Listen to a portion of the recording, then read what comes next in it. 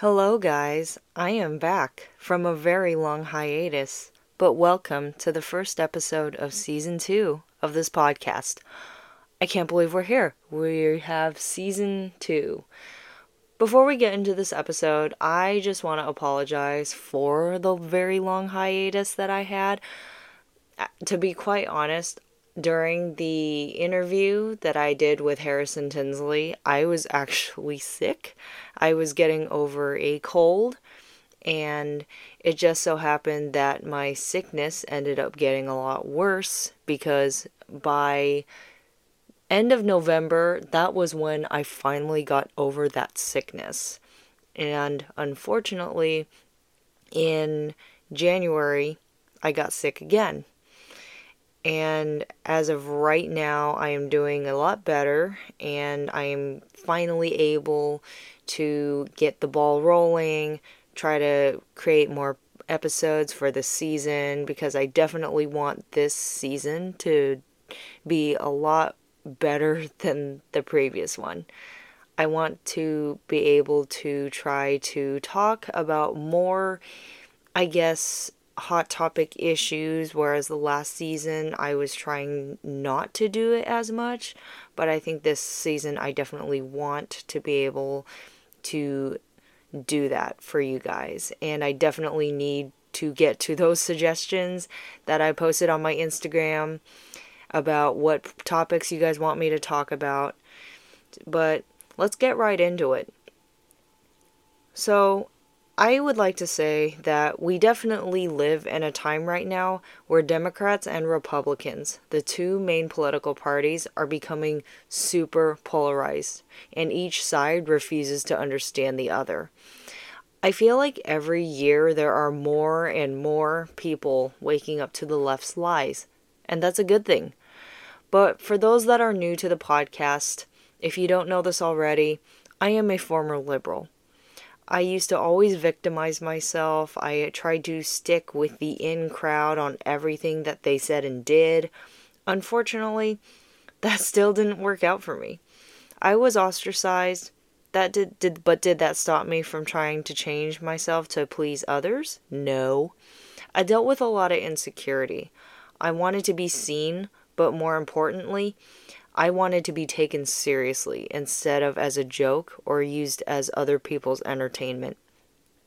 To be real honest, I was not very interested in politics in high school. It was always a popularity contest to see who could get the most votes, who was deemed important in every year's graduating class, aka where everybody will be nice and fake so that their stick up their ass they walk around with is even more painful because of the fact that they had to sell themselves out to a crowd they were unfamiliar with. Side note, I thought it was so satisfying seeing the pain in their face when they had to talk to the nerds or people who weren't sitting pretty at the top of the social ladder. It was amazing because they actually had to talk to other people outside their bubble. Back to the topic. I didn't start caring about society until I saw how my state that I live in is turning into a horrendous, unsafe place. So, how did I get out of this shithole of a mental state that I was in? Well, my name is Jennifer, so let's start spilling the unfiltered tea. Before I tell you how these liberals think, I want to tell you my process of transitioning into a conservative. I think I realized that by the time I was a senior in high school, I was not going to please everybody that I was surrounded by. I had to develop this sense of I need to do me, have my own thoughts and ideas. Nobody's judgment or criticism mattered except my family and friends. I think my mindset changed on not being such a big people pleaser to everybody, but my perspective on politics didn't change quite yet. It wasn't until I went to community college. That was where I noticed people starting to talk about politics, and it was all they would talk about. Like, they would not shut up about it. I also noticed that political science courses made students go out and register people to vote as a form of an assignment. And the fact that I was constantly getting asked to register was one thing. But the fact that they asked me what party I chose made me think about things a little more in depth. I was already registered to vote back in 2018. And when they asked me what party I registered under, I said no party preference, which was the truth. And these people were so shocked. But to be honest, I didn't understand why they were in this state of shock that I did not pick Democrat or Republican. It didn't occur to me back then that the polarizing between the two sides was already starting pre-COVID era. Once I started studying business, that was around the time I noticed how Trump was operating his presidency. At the time, I thought it was definitely stupid. You aren't here to run a business. You're supposed to be the president of the United States running a country, and that's totally different than running a business. To explain what Trump was doing for the country, I can't exactly use his policies since people with Trump derangement syndrome will not listen to anything involving him. But for the people that have had a job that involves talking to people, more so, I guess let's use retail as an example. Your job requires you to sell products and services. That job may also have a loyalty program that you will need to sell to others where these programs have benefits. The people that are a part of that loyalty program will be put at a priority, but at the same time, you are more than happy to serve others who may not be under that loyalty program. Now keep the thought in your head. Let's go back to Trump. He had an America First agenda where all of us American citizens need to be taken care of and have the stability before helping others such as immigrants. The more that I thought about that, the more I realized this is not a racist and homophobic thing. He's actually trying to get America back on track with its economy, plus other resources to survive. Being a business major and having an ex-boyfriend who had an undying, unhealthy, worshipping obsession with Trump definitely helped me wake up to all the lies that I was told in school and by quote-unquote friends. Waking up to all the lies was definitely not easy.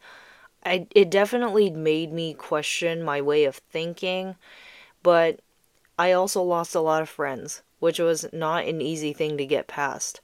I was slandered online by those same friends, and of course they got away with it, because a majority of people in California would automatically be on their side, no questions asked.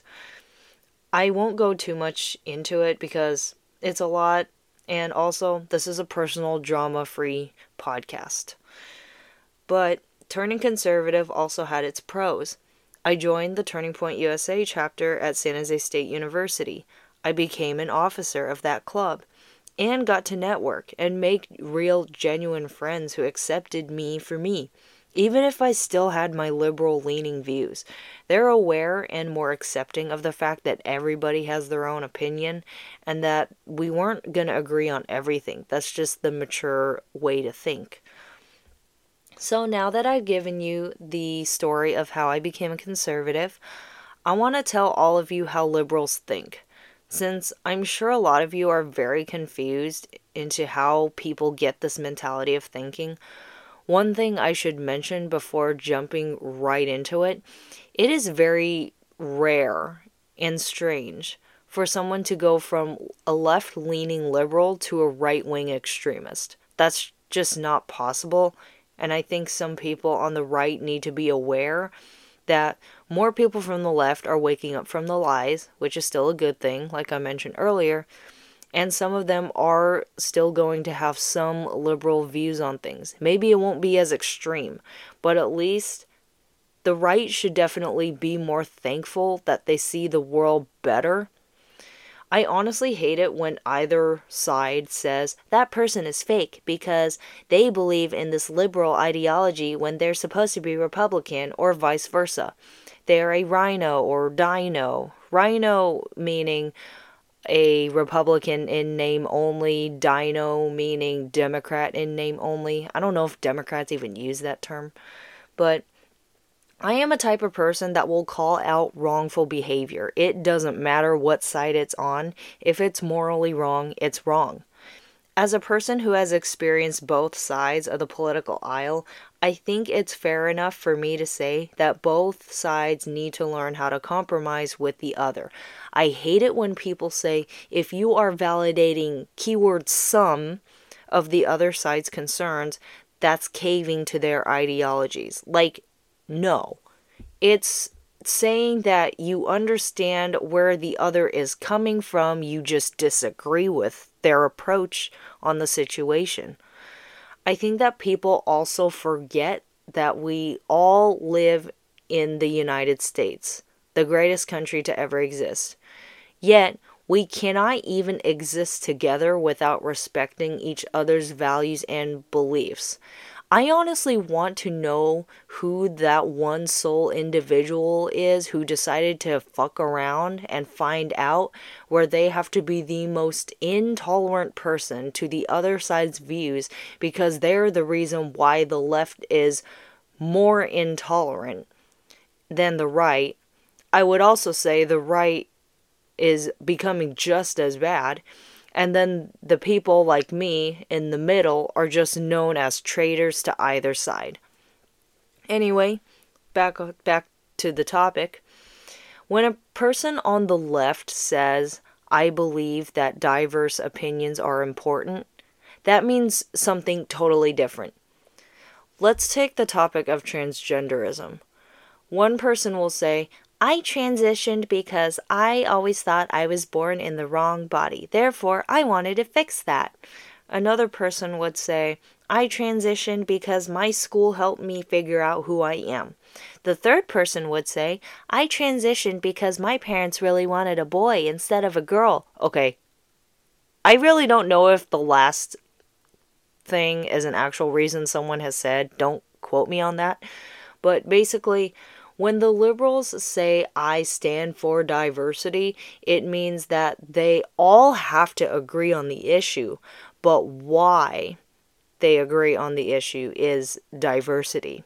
They're definitely closed off to the people who are against whatever issue they believe in, which is not the true meaning of diversity, but in their warped, immature way of thinking, that's basically how they view the word diversity. And it's kind of dumb because they can't use the word correctly.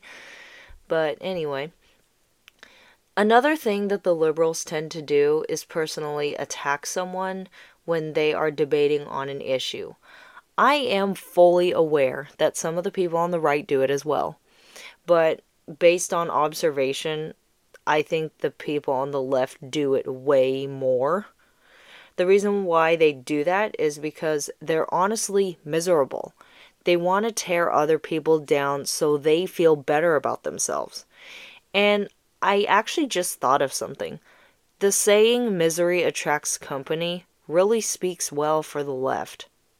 Anyway, the left also hates being questioned about their ideas, hence why they personally attack people. Why? Because they think they are right about everything. This day and age, it's very hard for someone to admit they are wrong about something because they want validation from other people. I used to be like this, to where I would not want to take accountability for some of my actions. I would not throw people under the bus to justify my actions, but I would say I did this because I know I'm right and I refuse to be wrong. Every time I would admit I was wrong about something, I felt my self-esteem plummet to the void, and I would tear down someone to make me feel better about myself. Being more of an adult now, I think that there is definitely a big difference between criticizing someone that is thinking about something that you think is wrong and personally attacking someone for thinking in a way you don't agree with. Those people that always try to be in the right about everything tells me that their feelings and opinions were never accepted by the right people, or they refuse to grow up and learn to be a better individual. I want to lean more towards the first thing than the second thing, but it's definitely a mixture of both. The last thing I want to bring up is, why do leftists refuse to fight their own battles and bring other people in? The simple answer is they want power to make themselves look like everybody else in their group is right and you're wrong. It goes back to my second point about validation. They heavily need it, and they honestly just want to make noise.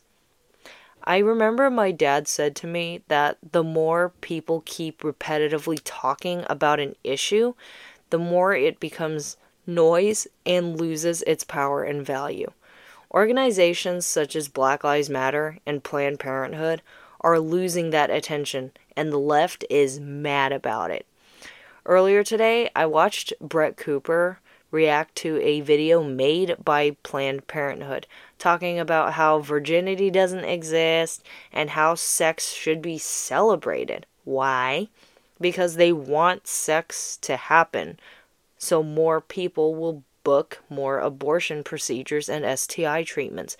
But more so for abortion, since that seems to be their big moneymaker, even though they claim that it's definitely not. But back to the subject, I've seen it happen where during a tabling thing, a leftist will approach the TPUSA table and start asking why we are stupid to believe in our ideologies. Whenever we give them the answer they don't want, they start yelling at us. And when they are obviously losing the debate, they start yelling louder, so people will come in to help defend the loser.